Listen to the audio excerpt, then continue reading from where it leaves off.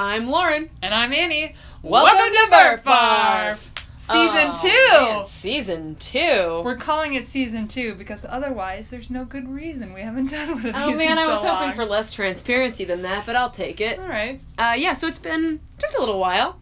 We've been diligently working in our little caves, just writing material, coming up with new ideas. Yes, exactly. That's It's like Invisibilia. When they disappear for several months for the next season, it's exactly like that. We've been out producing. Right. I mean, we're hard-hitting journalists out there on the beat, gathering information about running and bringing it back to you. Exactly. So here you go. You get to reap the benefits of our...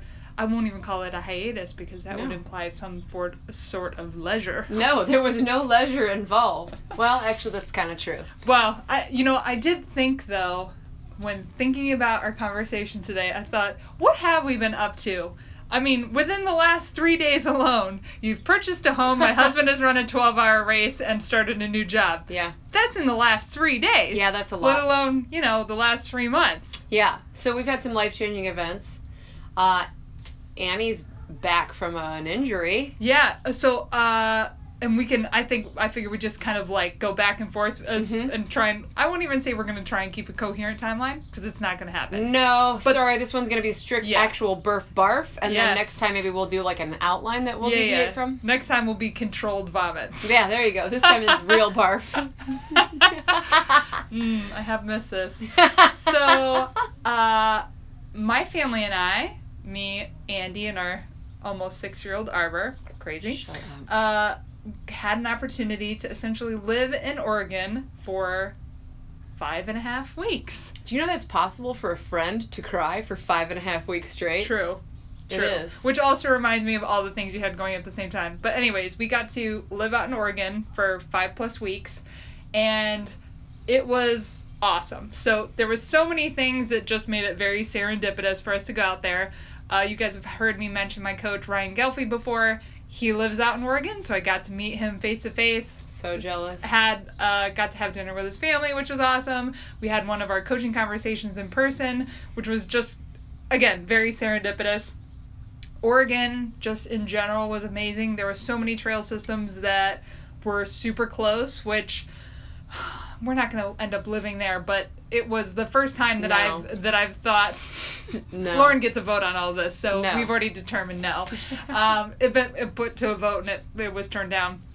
But there were so many trail systems that were so close, it really spoiled the shit out of me. Yeah, because every day that I would see your Strava and it would be 2,400 feet of gain, and it's this wild winding loop, and I'm sure that you're, just in the most beautiful scenic area, and you look at mine, and mine is a straight line up and a straight line back to my home. Ohio trails, Central Ohio trails are a lot of utility. There's a lot of utilitarianism involved there. Man. It's rough. So Oregon was just super indulgent from all perspectives, and really, I love being a elevation gain hound. It's really fun to just rack up elevation gain because that's something that's so novel. And I should say I even do that here. It's here. Chuck E. Cheese points. Yeah. It's oh my god, I have all these cash tickets. It in for an actual blanket with Chuck E. Cheese's face on it. So I got enough elevation gain to get a life-sized stuffed bear. That's how much gain I got. And I've been strictly cashing in for colored pencils, individual colored pencils. You got one jelly bracelet. That's what I got. That's how much gain you have. I got one jelly bracelet. I should say, even when I'm in Ohio, I love hopping on a treadmill that's on max incline or the stair mill and just grindy. Yeah, you're pretty much squirt guns locally, which is not bad. So, one week that I was out there, for example, I got 12,000 feet of gain in a week, which was just... Are you fucking kidding me? No. It just, again, it's so novel, it's just really entertaining to me. And also just to get up high and be ooh, look at everything I can see. So, that was really fun, and my coach, Coach Gelfie, had me doing uphill repeat workouts, which was, again, super fun because when I'm here, it's hey, go uphill on a treadmill for 45 minutes, and he was you're gonna find that there are uphills that are long enough, it's like a treadmill, but with trees and a view. What's that life like? And he wasn't kidding. So there was a particular hill out of Ashland that I would do that was miles uphill. So I would have like 15-minute intervals going uphill and could go uphill the whole time. So that sounds cool. Yeah. So it was really fun. Went through the whole month, and the last week I was there, the combination of all the uphill and driving home in 2.5 days, you heard me right. Drove across cross country with my family, a 5.5-year-old and a dog, a senior dog, in 2.5 days. And the combination of like essentially being bent over, going uphill, and then driving and being in a seated position for, 45 hours straight, pretty much. And I can say this now and sound like calm and level-headed, but at the time, I had a lot of pain and weird aches in my left quad, which is the same leg that I had a stress fracture in before. So I actually took the last week off of running that I was in Oregon, and then took another week and a half, because it ended up being like 2.5, 3 weeks. Let's get this straight. Annie is never injured. I think the last time I remember her being injured was maybe 4 years ago when she had some SI pain above her left hip on her back. Yeah. And that's the last I believe I've heard her complain about anything ever. Yeah. So this is it's unprecedented. Yeah. So I was really super concerned that I had a stress fracture in my leg again. And as I've talked ad nauseum about, that laid me up for 2 months at the end of last year, and it fucking sucked. Yeah, that was bad. It was really rough, and I had again, I can talk about this really calmly and level-headed now, but I was very panicky and had a sense of despair, because I was like, if I can't run again for 2 months, especially this time of year when you're ramping up into races, and I was honestly just starting to get back in the swing of things from my last stress fracture, but I feel confident in my approach to having thought I was injured. So when I thought I had a stress fracture, I stopped running. I went and saw Dr. Bright as soon as I could once I got home from Ohio. And I went to PT for 2 weeks, and he had said, hey, if it's not better within 2 weeks, dramatically better PT, let's get an x-ray. Come back and we'll do some imaging. And so I got a MRI done. Actually, the same day that I went in to see Dr. Bright again, he was like, yeah, let's get an MRI just to be safe. I don't think you have a stress fracture, but let's get it done so we can just kind of knock that out. I went to a low-cost MRI place, which I would highly recommend. Those exist? All right. Yeah. Cool. So, so I will do a price comparison, because I think healthcare cost transparency is important.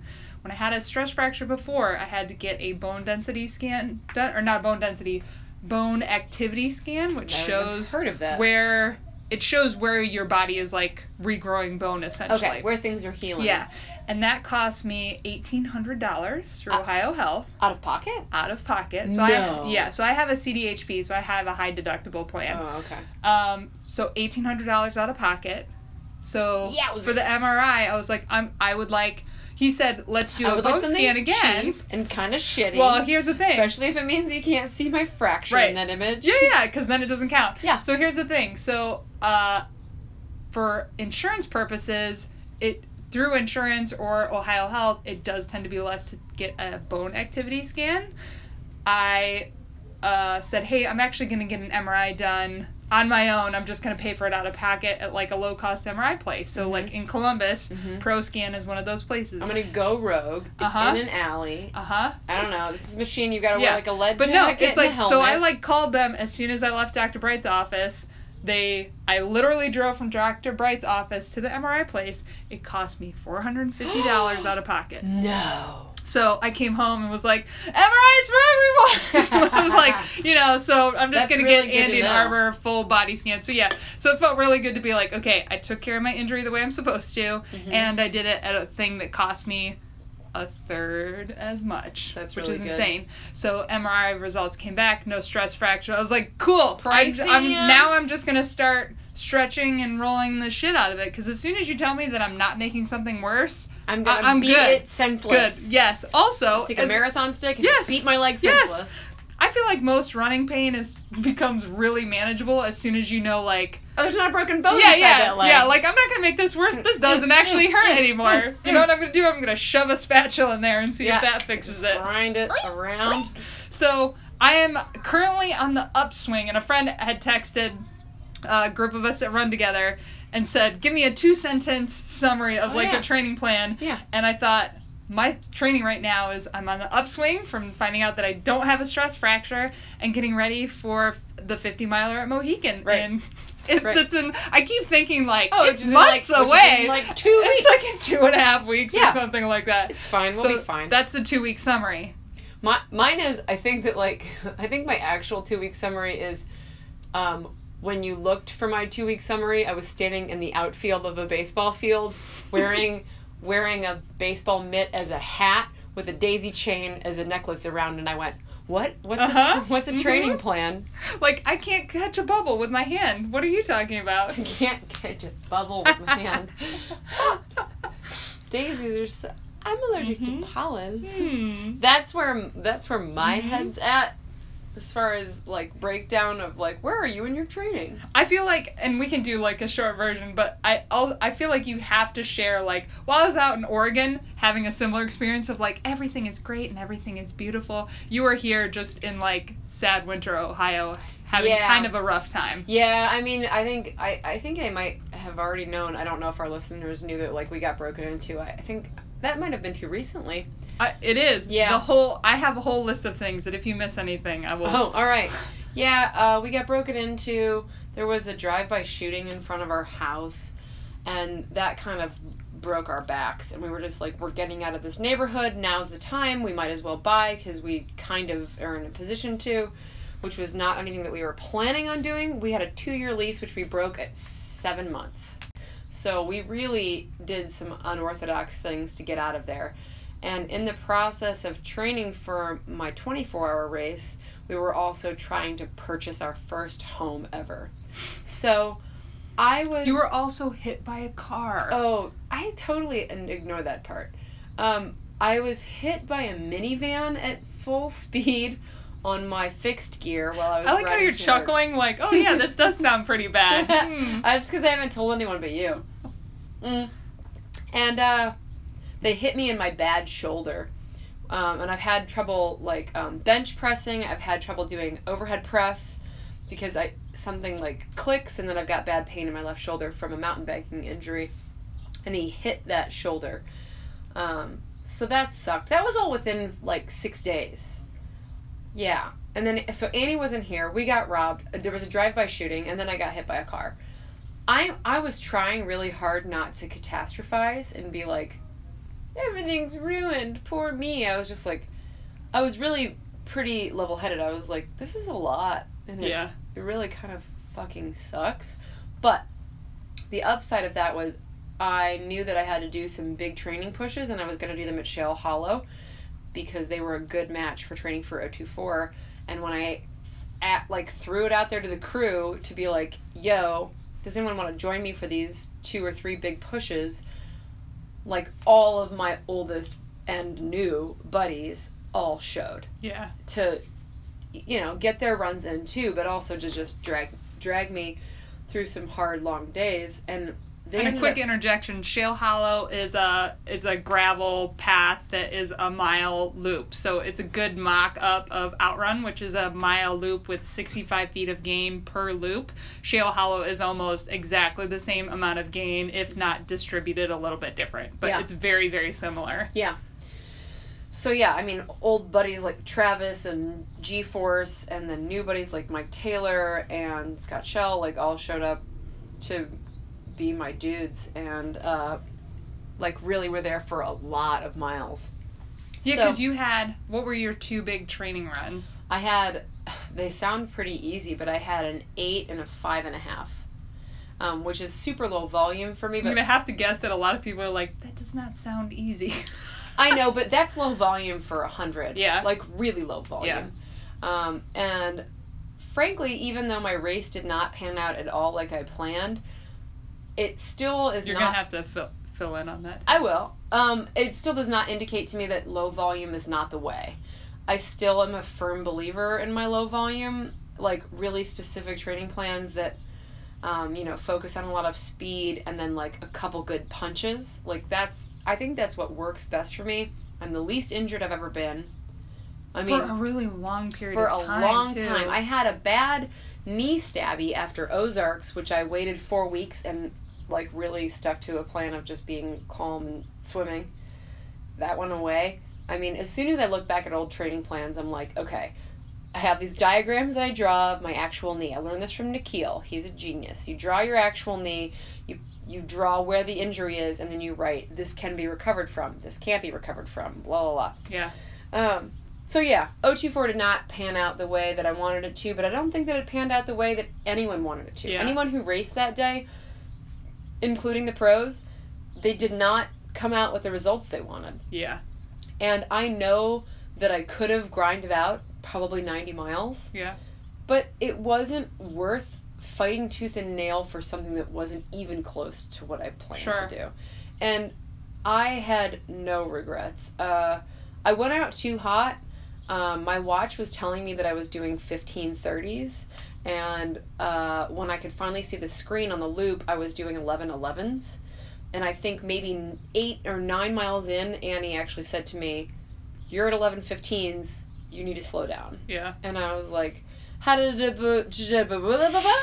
And almost quite literally like that. She was at Outrun, so it's a mile loop, our crew sets up, we essentially set up our own aid station. Like, people were like, you have an unearthly amount of food, Yes. which is true. It's crazy. Yes. But,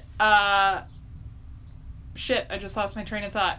She came up to our aid station at, like, 10 miles in, and was like, I feel like, weird. I don't know, and I mean, quite, slurring a little bit, and she was like, I'm gonna walk. Yeah. And I was like, good. I was like, very good. Like, she totally came to the same conclusion, I think, when you were trying to externally talk to someone. Yeah. And I was like, I don't understand what you're saying. Yeah, like, and later in mile, 35, Annie was like, you were being real weird. And I was like, what? She was like, no, you couldn't make good sentences, you were being real weird. Yeah. And I think he even said something to you along the lines of, You've gone through this before. You know exactly what you need to do. Yeah. And you reset so fast, which I thought was really impressive. I did. I sprung back. Yeah. You started to go off the rails just a teeny tiny bit, and then you walked for a couple laps, and then you were golden. I did. And then I ran solidly till 35. Even though I was really already knowing that the bad deed had been done. Did you know? Well, yeah, at 35, yes. At 35, I knew I had gone too hard, and it was too hot. I feel like a lot of people came to the same realization about the same time of day. Like, once the heat started to wear off and people were like, I'm just now realizing what happened. What I did to my body. The temperature got up to 75 degrees, which does not sound crazy, except if it's 75 and it's been cold, 75 might as well be 90 degrees. Like, nobody's acclimated to it. And it's not good running conditions. And there was times, so about, I don't know, a third of the course is exposed. There's no tree cover. Like, in the woods is way cooler, but as soon as you pop out of the woods, it's really toasty. And if there's no air movement, like us just sitting in the tent, I remember, like, stepping out from under the pop-up canopy and was like, this is really toasty. It was bad. It was very, very toasty. At 26, I went to go pee, and I stood in the bathroom, and I saw that all my skin was bright red. For some reason, the way you were gesturing, I just imagine you being like, I imagine that, or because of the temperature, all my tattoos were gone. That's how hot it was. It was so hot. It was so red. They were all gone. All my tattoos were gone. They all fell off. I actually like that it was so hot. All my tattoos are gone. All my tattoos disappeared. I'll remember that the next time that I'm cooking. But I was bright red, and my heart rate, even though I tossed my watch at mile 10, because I just was like, this is wrong, it's giving me distress, I know that I'm going too fast to compensate for my average time. Pro tip. Never have a watch at a timed event, like a 24-hour thing. Yeah, wear a Timex just like you would for if you need, time of day I think is key, and then just be like, hey, at the 30-minute mark and at the top of every hour, I have to eat something. And that's it. Don't run anything, because it will never match up to the course. Don't do it. So you ditched your watch at 10. Yes, which was a good idea. And then at 35, I think my brother hopped in, which was like, out of this world. My brother is, he's a runner, but he runs probably, like, 2 to 3 miles at a time, and he's really had a struggle becoming a runner. He has very bad back issues. He grew from basically 5 foot to 6'5" in about a year. So he has very bad pain, and it's hard for him to run. He did 6 miles with me, and we did not stop running. No. Do you know what your average pace was for No. those 6 miles? I would be interested to know, because you guys were It was clipping them definitely off. 13s or Yeah. less. At least. At least. Yeah. It was 13s or less, which is amazing because, you know. Because I was out pacing a couple people, and Yeah. was like, ha! Goodbye, Lauren. Goodbye, Ted. Yeah. Goodbye, Lauren. Yeah. Goodbye, Ted. And I think having my brother there just gave me so much elation that I forgot that I felt sick. Because by the mid-30s there, I had real bad GI issues. Not the pukey kind, the other kind. And I saw it going downhill. And I think in the 30s, somewhere in there, when Laura brought burgers, I also, like, flopped around on a cooler and was like, I don't like it anymore. Yeah. And I think I quit running then. Like, Because you decided pretty early on, like, this is not what I want today. oh, not like running that day. I think I quit running Ah. as a hobby, as a Oh, sport. yes. I was just like, I mean, and it's still hard for me to come back from it. Like, I'm having an okay time doing these 3 and 4 mile jaunts, but, like, I'm still like, I don't know if I like running anymore. Mm-hmm. I'm just throwing it out there, folks. I'm not going anywhere. But I had some, like, weird philosophical times out there because my brother ran with me, my husband ran with me, and Annie ran with me. And it was sort of like Lauren Kraft, this is your life. Like, and Ghost this is of your Outrun piano teacher. Pass. This is your piano teacher, Mr. Nesbitt from 1985. He's gonna jump in, and I'd be like, Mr. Nesbitt, I love you. And they'd be like, you know, this is your 5th grade teacher. She told you could never amount to anything. And I'd be like, Mrs. Daly, I knew I could. And it was like, it was. This is your life. Yeah, it felt so dramatic Yeah. to have all my loved ones run with me. And I think it's worth noting, Ted's never paced you at a race. Never. He's come to 2 other races? yeah, 2 or 3 maybe? yeah. Scotty's never run with you at a race ever, and has come to 2 or 3 others. So I could Exactly. totally see why it would be a very strange It experience. was very emotional. And I was talking to my brother and I was like, I just don't know if 100 milers are for me anymore. Like, I want to push myself and I want to feel strong and I want to feel good. But I don't know if I want to go back to the darkness because it's such a scary place. And this is the philosophical crossroads I'm at right now. And it's like, I know that dark, dark, dark, dark place exists. And I feel like, again, I'm going to jump in here, because I feel like it's important to touch on the fact that maybe a week or 2 prior to this, you really wanted to get 100+ miles at this event. Yeah, I'll be honest with you guys. I was going for 110. Yeah. And I thought it was totally doable. And honestly, I still do. I still think it's doable. Mm-hmm. I think with the right conditions and the right mindset, I absolutely believe that the body I'm living in right now can do that. I just don't know that I'm willing to go there anymore. And I say that knowing that I will get dragged through the woods by my best friends in the future, because I will do Shoplope again. I'm right here. But I just, like, it's like the upside down world. It's like the dark place. It's just like knowing that it exists almost is a little bit terrifying. It's like having a bad trip and, like, asking yourself if you're willing to do acid again to go to a place that's cool and transcendent, But maybe scary. but you also might get eaten by a fucking Godzilla monster with Jesus face. Like, you don't know. You don't fucking know. So, I think even on my easiest 100, like, I still went to a place where I thought I would maybe die.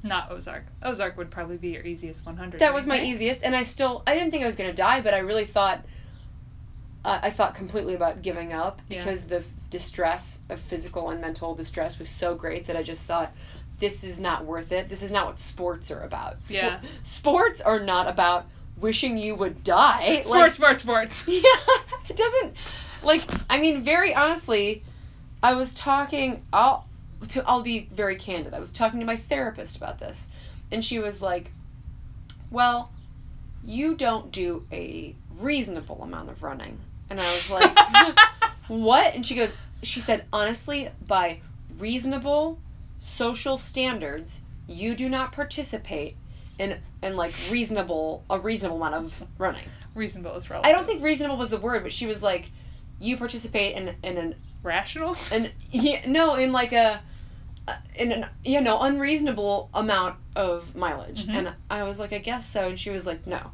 like definitively, like textbook wise, you don't run a normal amount of time. And I was like, yeah, I guess I concede to that. Mm-hmm. But yeah, so I'm still in that place right now where I'm asking myself, what do I actually want? What do I get out of this? Have I already learned the lessons that a 100-miler can provide a person? I don't know. I think that's such an interesting thing to talk about because this has come up before. Like, what are our motivations for doing this? I feel like that's a classic thing that comes up when training for your first ultra Sure. or your first 100 or continuing to do it is, what is your motivation for doing so? And I think I've come to a fork in the road with that question. And previously, I feel like I really knew the answer to it. And What do you think the answer was before? The answer before was to learn something grandiose, was to be transformed, was to experience transcendence. I always call the 100-miler the pilgrimage of the atheist. Yeah. I'm a person who doesn't believe in God. I want to get as close to the feeling of God as I can without, I don't know how to express that. It's like, for someone who believes only in, like, the very... To have a spiritual experience. Yes, without God. A godless spiritual experience. That is exactly what I was going for. And I have gone to that place, and it's such a dangerous journey for my mind and body. I don't know if I want to keep going back there. Yeah. Because for me, it's not about sports. And when I do smaller races, it is. It's about sports. It's about, like, being my best, training my best, hydrating, beating people. It's, like, all about the normal things that sports are about. But a 100-miler is never about any of those things. Yeah. Rarely is it about any of those things. It's not about, like, my cute gear or, like, beating someone or, like, it's not about, like, toeing the line with, like, a snarl on your face to be like, I'm gonna kill you today. Because you're just like, oh, fuck, we're all going into the cave of darkness. We're all gonna die. We're all gonna die together. It is like that. I mean, it's like when the sun sets that night, it's like, coal miners going into the cave. Yeah. You're all going shared trauma. Yes, you're all going into the cave together. And, unless you're a super high-level athlete, you kind of hold hands in the dark. Yeah. So that's where I am right now, post 024. Yeah. I think it's interesting, too, that it would be Outrun that would bring it out, and especially having done 100K, right? 100K in the nose. Mm-hmm. Having done 100K, and it wasn't like you came to that conclusion after you, like, scraped it all out. You were just kind of like, this is not a thing for me today. No, I hadn't scraped it out. I wanted to live in an anti-gravity chair and eat burgers. On a different perspective, so I was there crewing like a boss, like a motherfucking boss. Every single lap, relentlessly.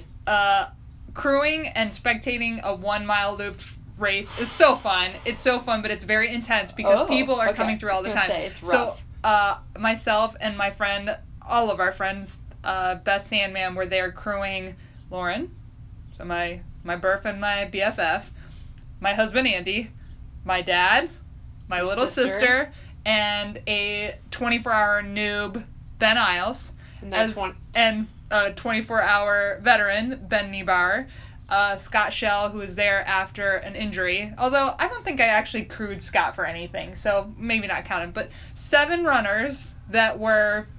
I won't say needy. Needy. I was going to say needy little bitches. Yeah. Kind of needy. I was highly needy for the first 30 But miles. It was so hot, everybody was pretty needy. So between either heat for veterans or people being new to that format and or... because it was a new format for my little sister. My dad has done it several times, but had not been training.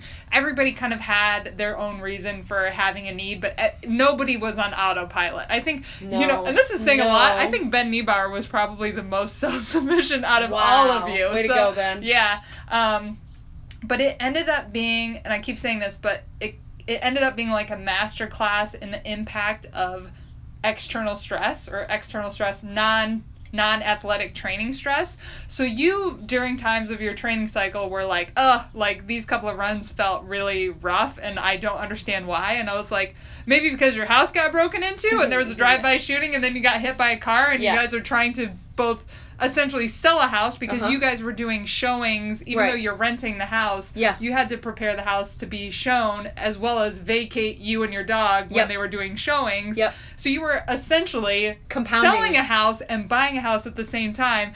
And there were times where I was like, I hate to sound like I'm trying to bring you down, but I just want to remind you of all these terrible things that are making you feel bad. Like, because sometimes it can be nice to like put a name to it instead of just feeling like I have this general malaise on my run where it doesn't feel great. So Lauren had all of that going on, and then I felt like I kind of saw some impact of that because you closed. So Lauren closed on her new house on Friday, the day before Outrun. So much work. So that I could see the impact of that race day. Andy, who has been a stay-at-home dad to our daughter for the last 5, almost 6 years, had job interviews the week before the race, and that was super stressful, even though everything was really positive. And he started his new job on Monday, which is great. So it was all positive stress. Same thing with you buying a house. Positive stress, but so Andy had his job interviews going on. He also did 100K over Outrun, and then was like, it's not going to happen today. He really wanted to get 100 miles this year as well. What was the other thing? There was one more person that had external stresses. Oh, my dad. So, previous years he's done up to 90 miles and wanted to get 100 miles this year. Or I think his goal actually ended up being 100K for this year because he didn't get a chance to train.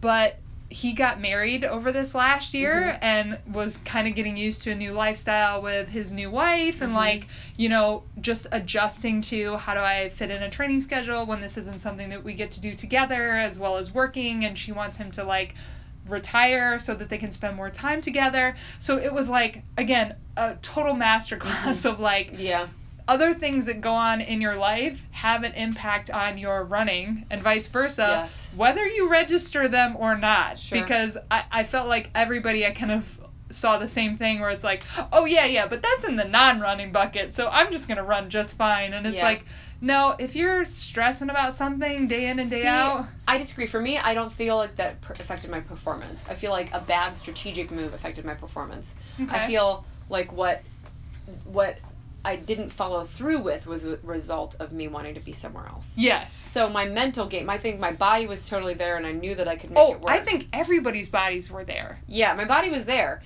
It's at some point I was just I think I said to somebody I feel like a kid who somebody they bought them a new bicycle and then told them to go mow the lawn. I think you said algebra homework. Something like that. Yeah. Like you got this brand new house, now go run 100 miles. And I wanted to be but I just want to order Chinese takeout to my new house. Yes. I think you said that, yeah. I want to just lay on a sleeping bag on an empty floor with no furniture and eat Chinese with my husband. Benjamin Button the shit out of it. Yes, that's what I wanted to do. Yeah. So yeah, my mind was elsewhere. But yeah, it was it was just a really dynamic weekend. There were so many things at play that were I don't think I could have ever guessed what would end up happening. So which was really really shocking. Yeah, so you got 100K, Andy got 100K. My little sister ended up getting 40 miles, which is awesome. She's done a 50K before, but in a lot more time. So she ended up doing a 50K faster than she's ever done, plus another 50K, 31 miles. Plus another 9 miles. Yeah. So she got a distance PR, which was awesome. And then Niebauer got his 50. Yeah, Niebauer got his 50. Ben Isles went 74. Yeah, something like that. So at one point he was kind of toying with the idea of going for 100, but this was his first time doing a 24-hour race, so he did a great job of having a moment of kind of yeah, I think I'm done. And then rallying and coming back. Because I only saw him when he was rallying, and I was wrapped up. Literally, I was wrapped up in a shower curtain and a sleeping bag. Oh, no, not a shower curtain. A plastic side to a canopy. A plastic side to a canopy. And he was like, all right, I'm going to do this. I'm going to eat another burrito or quesadilla. And he was like, all right, we're doing math for him. He's like, all right, I'm going to go rally. And I fell asleep for what felt like 2.5 minutes. And I came to and people were like, oh yeah, Ben quit. And I was like, how long have I been gone? It was like Flight of the Navigator. It's like, Tuesday. it's been 30 years, Lauren. Felt really weird. But yeah, I'm proud of him for sure. But yeah, there was like, and so this is another weird thing for this year. So like, again, it was very hot. So just for context, Pete Kostelnick was there, who has the Transcon FKT. For the uninitiated, that is the transcontinental across the United States fastest known time. The Badwater course record. He also has, there's one more thing I know we had talked about. He has run 160 in 24 hours before. Yeah, 165, I believe. 164 and 165. Yeah. So within 24 hours, he's run 165 miles, which is insane. Right. So he was going to break the record for this course. Yes. So he ended up running, I think, 116. So he ran 116 miles. When he had planned to do 150 to 160. So everybody fucked up. Right. And he took a nap during the course of the day. Granted, I think because everybody kind of fell off, he took a breather because no one was chasing him. Right. But yeah, just to give some context, like I mean, a man who can do 165, granted probably on a track or something flat, did 116. Mm-hmm. I mean, heat. Yeah, heat. No, it was just the heat. I was going to say other things, but it's heat. So everybody kind of like got dropped down. Right, and the lead female, Alexandra, who, when I had made it to mile 10 or 12, she had lapped me 5 to 7 times, and I was just like, what? I know. I think that's what also was like really messing with you in your head and like your pace, because you were like, why has she paced me, or why has she lapped me so many times already? She lapped me 5 to 7 times in 3 hours. And I thought, if I'm running too fast for my own pace, what pace is she running? And she was running the hill every time, and I saw her run the hill until the 50s. Yeah. And so the hill on the outrun course is, so there's 65 feet of gain each lap. And I would have to assume like 45 of it is on the one hill. Yes. Like, which doesn't sound super substantial, but it is, like on a looped course. So just for context, if you're doing 100 miles on this course, then you're doing 6,500 feet of gain, which is not flat. It's not flat. Nothing to sneeze at. So, so everybody ended up having very different goals. Yeah. Oh, so in previous years, because Andy's done it every year for the last 5 years. And we've had people go in and out. So my dad's done it before. You've done it twice before. This is your third time, right? My third time. I've done it twice before. We've always had people kind of coming in and out the entire time. And this year at about, 11:30? Oh, almost everyone except for your dad was out. Yeah. So at like 11:30 midnight, everyone was done. Mm-hmm. Ready to go home. Every single one of everybody was done. And I was like, this is weird. Yeah. And my dad was like, okay, so I'm at 49. No, 45. He was at 45 miles. He said, I'm at 45 miles. I'm going to go to sleep for a couple hours, and then I'm going to get up and see if I can do some more. And that was when everybody else had quit. He was like, which is so funny. Everybody else had this thought, which I'll come back to, but it didn't really faze me.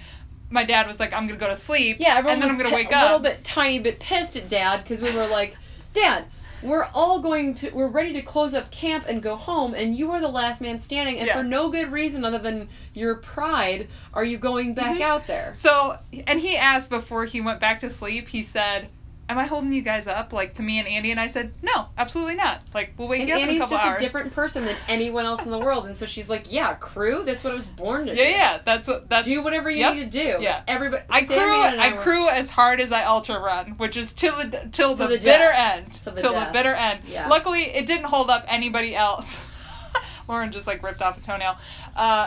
Luckily, it didn't hold up anybody else. So, like, everybody else went home. And Andy and I slept for a bit while Dad slept, and then Dad got back up at, 5 a.m. and did another 8 miles to get to 53 miles, because he would tell you with like a nudge and a wink, even though it doesn't make any more damn sense. He was like, well, yeah, obviously, like, he kept being like, 53. I did 53 miles. Well, you know why. And I was like, no. No, why? 2 marathons, and his birth year, obviously. Oh my god, that's so wildly arbitrary. Fine, whatever, Dad, you're a weirdo. Because Fibonacci. Because Fibonacci's numbered. Because of spiral growth in nature, of course. Obviously. But, again, like, the twists and turns of the event that could not be foreseen. Yes. My dad was the Just a part of last that. man standing out of our group. Way to go, Dad. Way Amazing. And it's So funny weird. because any kind of, like, grizzled result that he has, I'm like, it's in my DNA. Yes, like, that's true. your victory All is my right, victory. I can appreciate that, but at the time I was like, go to bed. Or I'm gonna kill I know, it's so you. funny. So everybody was like texting me later, like, "Oh my god, like I didn't even know that you were staying because your dad was still going." I was like, "Yeah, dude, like no big deal." But Yeah, it's just who you are. yeah. But it was great, but weird. The weekend was so weird. So like we were all packed up and gone by 6 a.m. It was an hour or two before the finish. We didn't stay for the award I ceremony. didn't know that. Yeah, so we weren't there at the very finish of it. Oh. So, like, it was very, like, I mean, like, we had everything packed, and I really wanted to stay for the awards, and I was like, Weird year. I was like, but nobody in our group is getting anything. And I mean, this is a race where pretty much everybody gets something. oh yeah, and I at was least like, somebody wins something. yeah, and I was like, oh, nope, none of us are getting anything. So, yeah, so I'm it was just a crazy weekend. But That's a clean break. Look at my toenail. oh, nice. I mean, other than a little tiny bit of blood, that's a clean break. Did you just do the whole thing? Yeah, Whoa, pretty Lauren good, just right? took a toenail off. I just like to wait till it's good and dry. Oh yeah, yeah. Cause you can't rip off. I mean, I You only essentially needed to die and then grow itself off. yeah. Uh-huh. Well, no, I can't No? wait that long. I don't want it to grow off. This is No, only a but week like, old. you gotta grow it out of the You nail have to grow bed. the skin Yeah. over the dead nail bed. Yeah. And then you gotta rip the bad toenail off of it. Yeah. I mean, I'm not an animal. Of course I'm not saying wait until it grows all the way out. That As was- we look at our little, like, gross nubbins. It is a badge of honor. Mm-hmm. So yeah, Outrun. Any other thoughts on Outrun? I could take it or leave it. I mean, I didn't learn anything this year, Yeah. you know? You did not have a good time, though, did you? No, I had a fine time. Yeah. I think I really enjoyed the peace that comes along with knowing exactly what you want when you're not bargaining with yourself or anyone else to be like, should I keep going? Is this gonna hurt? Like, how many minute miles do I have to do? I was doing downward dog and like eating a cheeseburger, and I was just like, I don't fucking care at all. It feels so good. I was like, I'm gonna stop. I'm gonna put some sandals on. I eat a taco. See, I shouldn't say worries. Worry's not the right word, but I've long said that the opposite of love is not hate, it's indifference. So you're just like, Yeah. you're like, I don't love it. I don't even have enough energy to hate it. I didn't care. I was just like, this isn't not an important thing to me.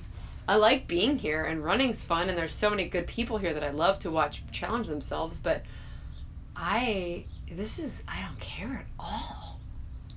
I know, it is dangerous. It's dangerous. It's not dangerous. I mean, I don't know, I just don't know what I want anymore. I'm really excited to run Mohican 50 yeah. because it seems like such an achievable Which that's not goal. going to be a cakewalk. It won't be a cakewalk, but it does feel comparatively very achievable compared to my last two endeavors. Last two. Ozarks and Okay. 024. You were like, you haven't raced in such a long time, I don't even know what you're talking Do you about. think I'm thinking you haven't raced in such a long time? Because I've Yeah, not raced in a really we've long both time. taken some big breaks, so it'll be cool to be cool. I don't know about cool. It's gonna be hot as a jelly bean. It's No, we gotta think of something better. It's like, what's the opposite of a witch's titty? A What's the devil's opposite? butthole. It's gonna be hot as a devil. That's precisely what it is. I feel like that's like What's the such a Robbie opposite? No, the Gannon opposite thing. of a witch is like an angel or something. It's gonna be. Ooh, I know, but an angel wouldn't be hot. No, but you asked me what the opposite of a witch was. We have Maybe astray. Icarus's butthole. It's gonna be hotter than Icarus's butthole at Mohican 50. Nailed and it. I'm not really trained for it. I'm not planning on doing too many big pushes. Don't worry, to get you there. have 11 more days. Yeah, that's why I don't care, because I feel like I've already trained for this. Yeah. like, I will do some maintenance, but the hay is in the barn for Mohican 50 So for this me. this is, and I don't think the other times were you. This is like, I've heard the hay's in the barn, like, the times that I've heard people say this farther and farther out from the race, it just continues to grow. Yes, so because Morgan was done and ready for Laurel in March. Yes, She's exactly. like, March 3rd, the hay is in the barn. So it's like, BFC in September, hay's in the barn. Hay's in the barn. That is not true. I fully plan on committing my life to vertical gain. Let the record show that she just said earlier she doesn't really care about running. That's not what I meant. Okay. You know. Yes, I do. I 100 miles, dark place. I didn't even say that I don't care about running. I said I don't know if the 100 is for me anymore. Got it. Because I don't know if I have anything left to learn there. Can I tell you, like, a deep, dark brain inkling? Ew, yes. Ew, well, don't... No, I do. I'm scared because of things that you make me want to do are bad. No, so I think, and this is so narcissistic, I think maybe you don't like the 100 right now because I haven't been doing hundreds. I have to think about that. Like, that's not, like, a fun, weird place that we've gone together lately. Oh, so it's not like... Yeah, it's not in my fun bucket. It's in my work bucket. Yeah, because you're by yourself. Quote unquote by yourself. Yeah. Just a thought. I've had that But thought. you were at the race that I planned to do 100. I know, but I haven't been doing hundreds. But why would you doing hundreds bring more zeal to my plate? Because we're not training together to do a 100-miler. We're not, like, doing the same 100, like, Not Your Mama's and being like, what? Those were cool times, but those times haven't happened in years. I'm shrugging. Yeah. I told you, it's like, it's not a fully formed thing, but I've had that in there. It's very possible that a variation of that is true, which is I've put the 100-miler in the work bucket as opposed to the fun bucket, which is why I'm so interested in orienteering right now, is because orienteering has never been out of the fun bucket for me. Well, Showblope was pretty out of the fun bucket, but I don't know that that's an orienteering bucket, it doesn't count, but it's similar. Yeah, I don't know. We'll see. Also, if Wilf is listening, very funny. Hi, Wilf. Hi, Wilf. He loves to catch me in my lies, and he'd be like, yeah, one race for the year. We'll hear about how you feel in 2 weeks. He'd be like, yeah, okay, no 100-milers. Never wear a Solomon shoe again. See how that goes. Call me in 6 weeks. So, yeah, I know. I'm the famous flip-flopper. I'm John Kerry. My husband loves to call me the flip-flopper. He calls me the famous waffler and then sends me pictures of waffles. So I know. I'm just, guys, I'm trying to figure it out. Yeah. And we have, like, again, that motivation conversation to me is so interesting because I've also been thinking about motivation with all this, like, injury scare stuff. Like, the stress fracture before and thinking that I had one again made me feel very, like...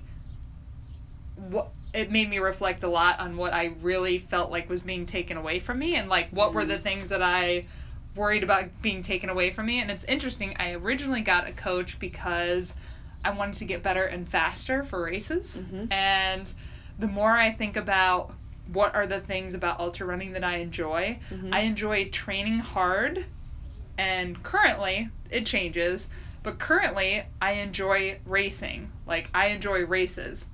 Not doing well at races necessarily. I like going to races and having, like, the whole hype and the whole opportunity to, like, do the whole thing. And it's like, as long as I don't get training hard or racing taken away from me, I'm like, that's okay. I feel okay about that. Like, part of me almost feels like if I can just keep my volume at a consistency that satisfies my need to train hard, even if that's not necessarily what funnels into the best performance, but keeps me not injured and keeps me sane and allows me to race, that's kind of what I want right now. Can I ask you something that I might consider a hard question? It's a little bit of a spur. Sure. Do you think that you go to the darkness like I go to the darkness? I feel like you I shouldn't say anything Do you about feel like what I you... dramatize the darkness more than you do? No, I am actively trying to get to the darkness, and I think you are trying to Why? get somewhere without having gone to that. Yeah. You are running for the darkness because you know it must come, so you might as well go there as fast as you can.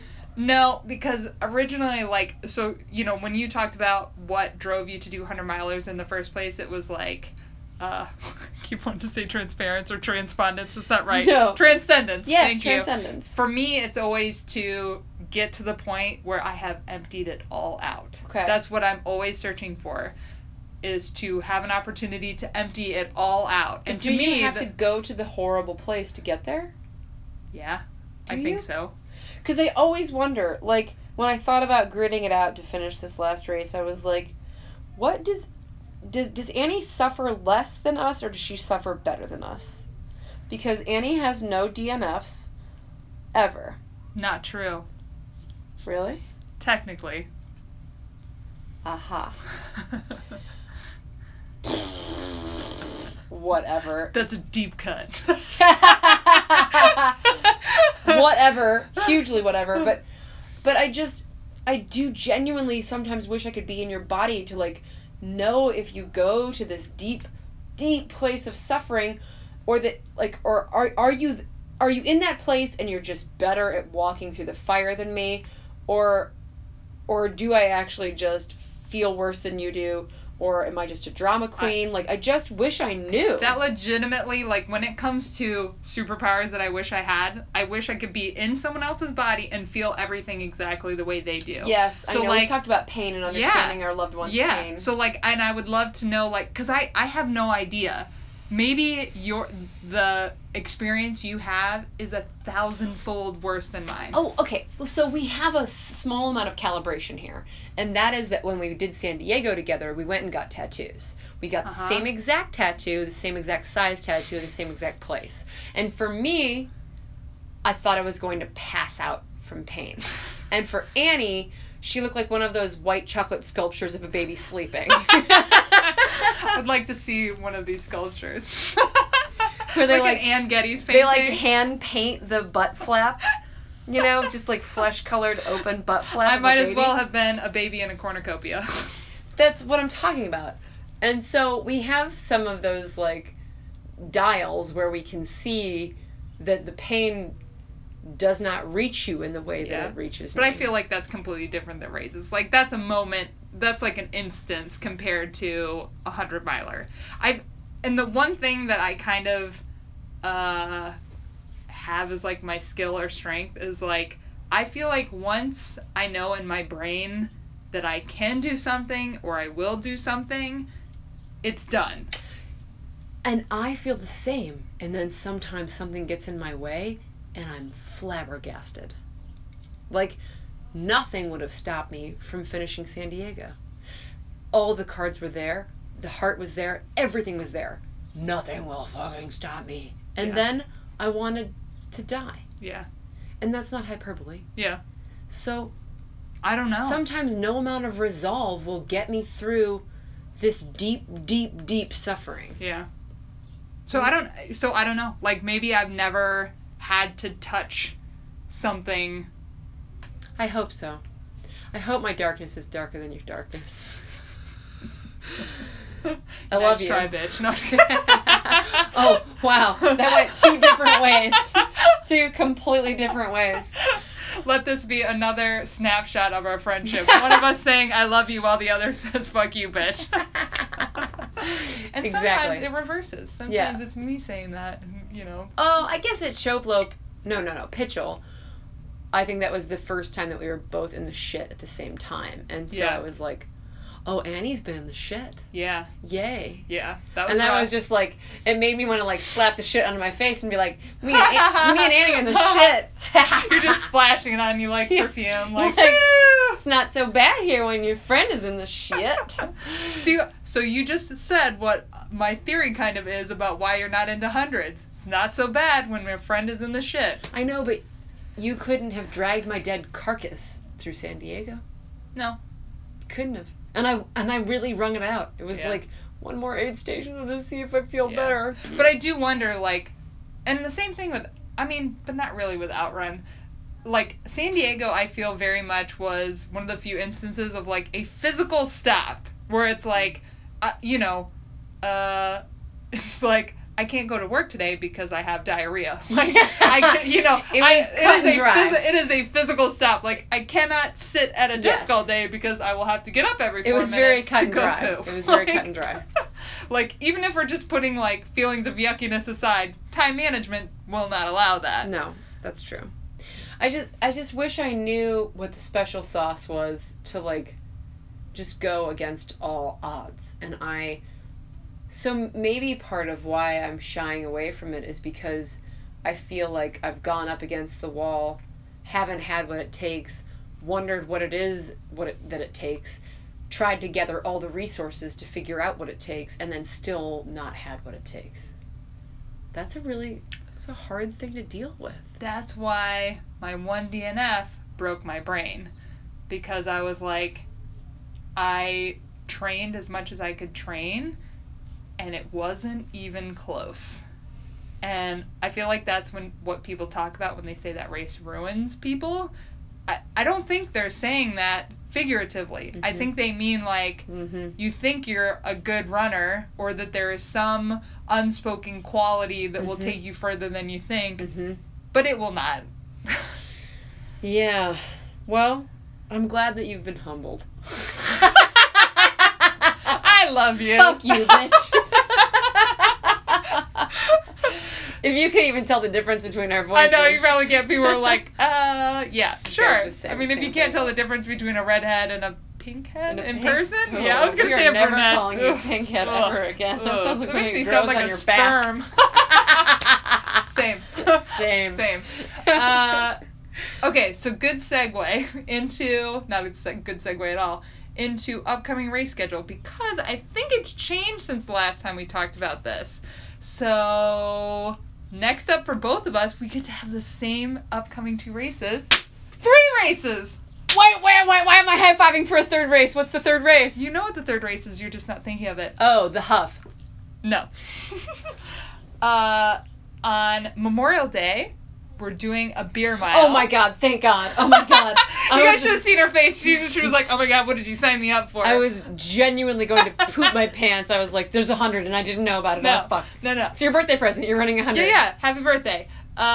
So beer mile Memorial Day. It's Broke Man. So people who are local to Central Ohio, come run the beer mile. Bring on it, Memorial rookie Day. bitch. Yeah. Because we've done this 4 times. 4 times. This is the way that the Lang family likes to celebrate. On a Tuesday night, Andy's like, Lauren, what are you doing? You want to do a beer mile in like 4 hours? And I was like, I do, except for I'm pooping blood from the OG4. It might have been meat, but whatever. It might have been meat. It's the same difference. No, it was blood. But good. Yeah. But that's the only reason why I turned down for what on the last beer mile. But This is exciting, though, now that we're talking about this. When was the last time we had, like, races together? Like, let's think about what was our last big race together. When did we run together the last time? This is going to be super eye-opening. Nitro Gain last summer. Yes, exactly that. So Nitro Gain is a 12-hour overnight orienteering event. That's another race we're doing. We have 4 races. That's 3, dude. No, you said... I said 3. Mohican, Beer Mile, Nitro Gain, BFC. Yeah. I wasn't even thinking about BFC next because the 3 are in the short term. But yes, 4. So that'll be amazing. Wilf, I'm only doing 1 race this year. It's going to be a really good summer. So we have the Beer Mile on Memorial Day. Then we have Mohican 50 on the date that it is.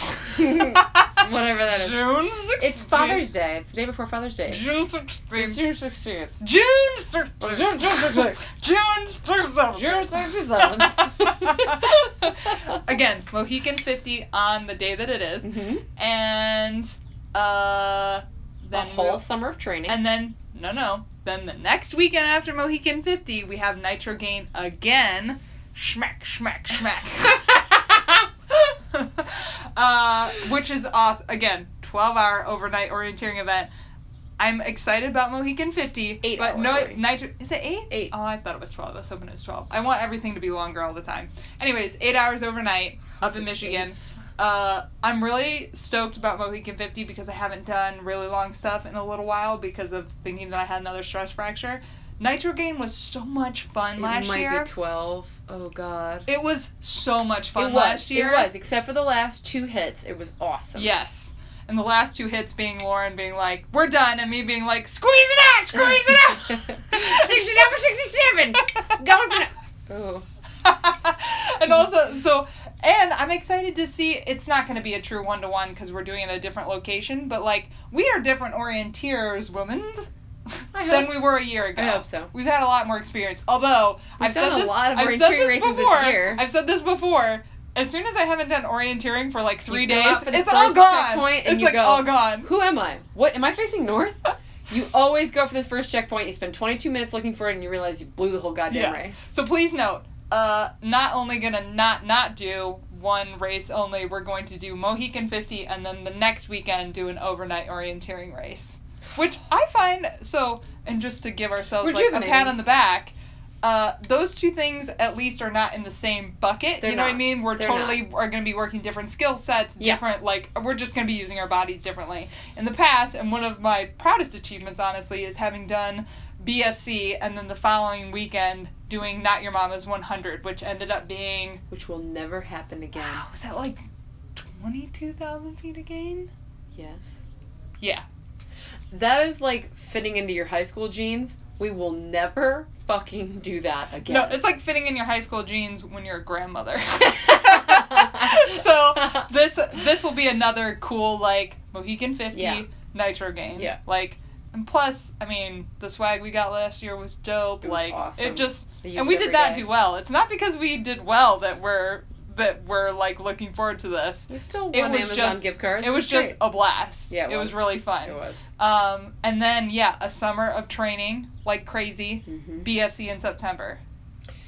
It's gonna be a blast. I really can't think about BFC for a long time. I think that's because I don't know. Because I feel like a failure right now. No, I was gonna say something completely different. Oh. For me, it's like, oh my gosh, like I have one of my favorite chocolates left. And I'm just going to leave it there until I'm ready to, like, savor and enjoy it. There is a kind of, like, maniacal cackle that happens in the back of my brain when I'm, like, Beckley. Mm-hmm. like you try it on for a second, you're like... Ooh. Mm-hmm. Yeah, because I think about, like... Mufasa! Ooh, say it again. BFC. Yeah, I do. I feel like that about it. So I'm excited for it. I just know that it's going to take everything. Yeah. To train for that. And, we've been having conversations with a friend who has historically done really long training cycles for races. And I think coming to the conclusion of, like, hey, we're at a point, maybe not me because of having taken almost a month off because of a potential injury, but, like, we're tenured enough as runners that we don't need to do this whole 0 to the race distance training thing where we're doing, like, 4 or 5 month training cycles for a race. Not to say that you shouldn't still be consistent in your running during that time, but not buying into a plan for that whole thing because managing both your physical and your mental peak, it's just as important. So, like, it's not time to, like, think about and really dive into BFC yet. Mm-hmm. Like, you almost want to, like, put it away in a cabinet. Yeah. I'm not gonna go at it until July 1st. Yeah. I mean, I'm going to I'll have a good base. Yeah. From Mohican's quite a bit of climbing, and Nitro Gain is just a good practice for just time on feet. Yeah. And I feel like I already have, I don't have a climbing base right now, but I have a good amount of strength from doing and no injury. That's better than having a vert game right now. For sure. And I feel like that ends up becoming a lot of, like, the game, too, is, like, how long can you refrain from having an injury? Yeah. I've also been thinking a lot about just, like, timelines of being a runner, like, having done ultras. So, Outrun was my first ever ultra, so this is 4 full years of being an ultra runner. So thinking about, like, what does that mean as far as, like, not being fresh, so to speak, and also being a point, like, we have some experience to bank on, we have some training base to bank on. It's just interesting to think about how long our tenure is as ultra runners compared to our enthusiasm for what we're doing. Sure. And again, also identifying what do we actually like doing. Yeah, I don't with know. ultras. I don't know. I think we can contemplate other things, but let's just agree that Nitrograin is the tits. Yeah, no, it absolutely is the tits. It is the tits. Thanks, Berg. Yeah, I think I'll continue to recalibrate in these coming weeks. You will hear from us again soon, when we record from my new home. Yeah. Any other tidbits? Oh, let's see if we can do this off the cuff. Do we have anything for the toolbox? We're gonna give this a second and see how well we can do this. No, I don't, because I think mine are not answers people will need for gritting things out. Really? Yeah. Mine are compromises. Yeah. You don't want those. I guess when, so I'll just kind of recap something and put it in the toolbox.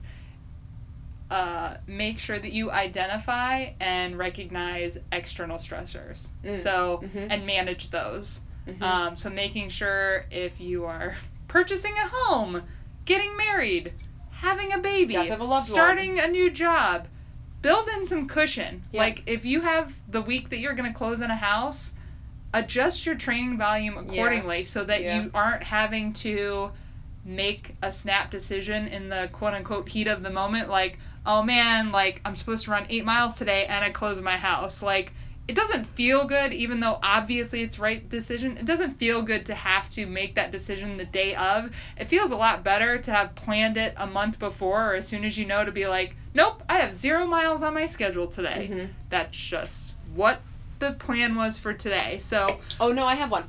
Do it. Yeah, okay, mine would be that you can recalibrate from a bad start, which is kind of what I did. Yeah. Which is to like, okay, reassess the damage that's been done. I like that one better. Forget what I said. Figure out the best technique for resetting, which could be like throwing up. It could be eating a bigger meal than you're used to. It could be slowing way down. It could be covering your whole body in ice. It could be just doing your light jog if you're super pro. Yeah. But just resetting and then like getting your head back in the game to know that like, okay, you know, I did some miles that were too fast, but now I can kind of like redial and see if I can like turn it down to a volume where I can get my average to be more at baseline average. Yeah. And I saw a lot of good examples of that too, of people just not letting things drag out for a long time. Like my dad had a hot spot on his foot and it was like, nope, I'm going to change my shoes right now. Like I'm not going to try and grind through this. Just stop and take care of it. Yeah. I've heard it often said that running ultras is a thinking man's game and a thinking person's game. And I would completely agree with that. Yeah. Also, our last tidbit of exciting news is that we will be doing our first live engagement. Yes! Which is happening up here in June. Yeah, it's not very long. In Indiana? We're gonna keep stalling until Illinois. We pull up what the... We were approached by a woman that I ran Ozark 100 with. She was DFL at Ozarks, which I say this as a point of commendation. Somebody being DFL at a race, that's... You get a special place in our our heart. Yeah, I mean, they call her, like, last mule in the barn. But I did the first maybe, 10 miles at least with her, and maybe one other woman, and it was really just so nice to have them there, and it was just nice to feel like we were bonded together. And then she dropped me like a bad habit, and and then I think I was DFL for many, many, many, many miles. But it was good to just have other women runners around and sort of feel bonded together. So it will be July 21st at Runwell, which is in Illinois. And we will put more specifics up on Instagram and Facebook. So it will be a clinic about running your first ultra. Or I don't even think it's first. I think it's just running an ultra marathon. And they're having guest speakers for the whole day. It will not be us all day. I don't know if you can handle us for 8 hours. Y'all can't handle it. No, you can't. So it's really exciting that we get to go do that. And, of course, anytime we can spread our intelligence. Yeah.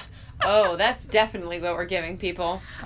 So join us here at the podcast and join us live in person at Runwell. And until next time, happy trails to you.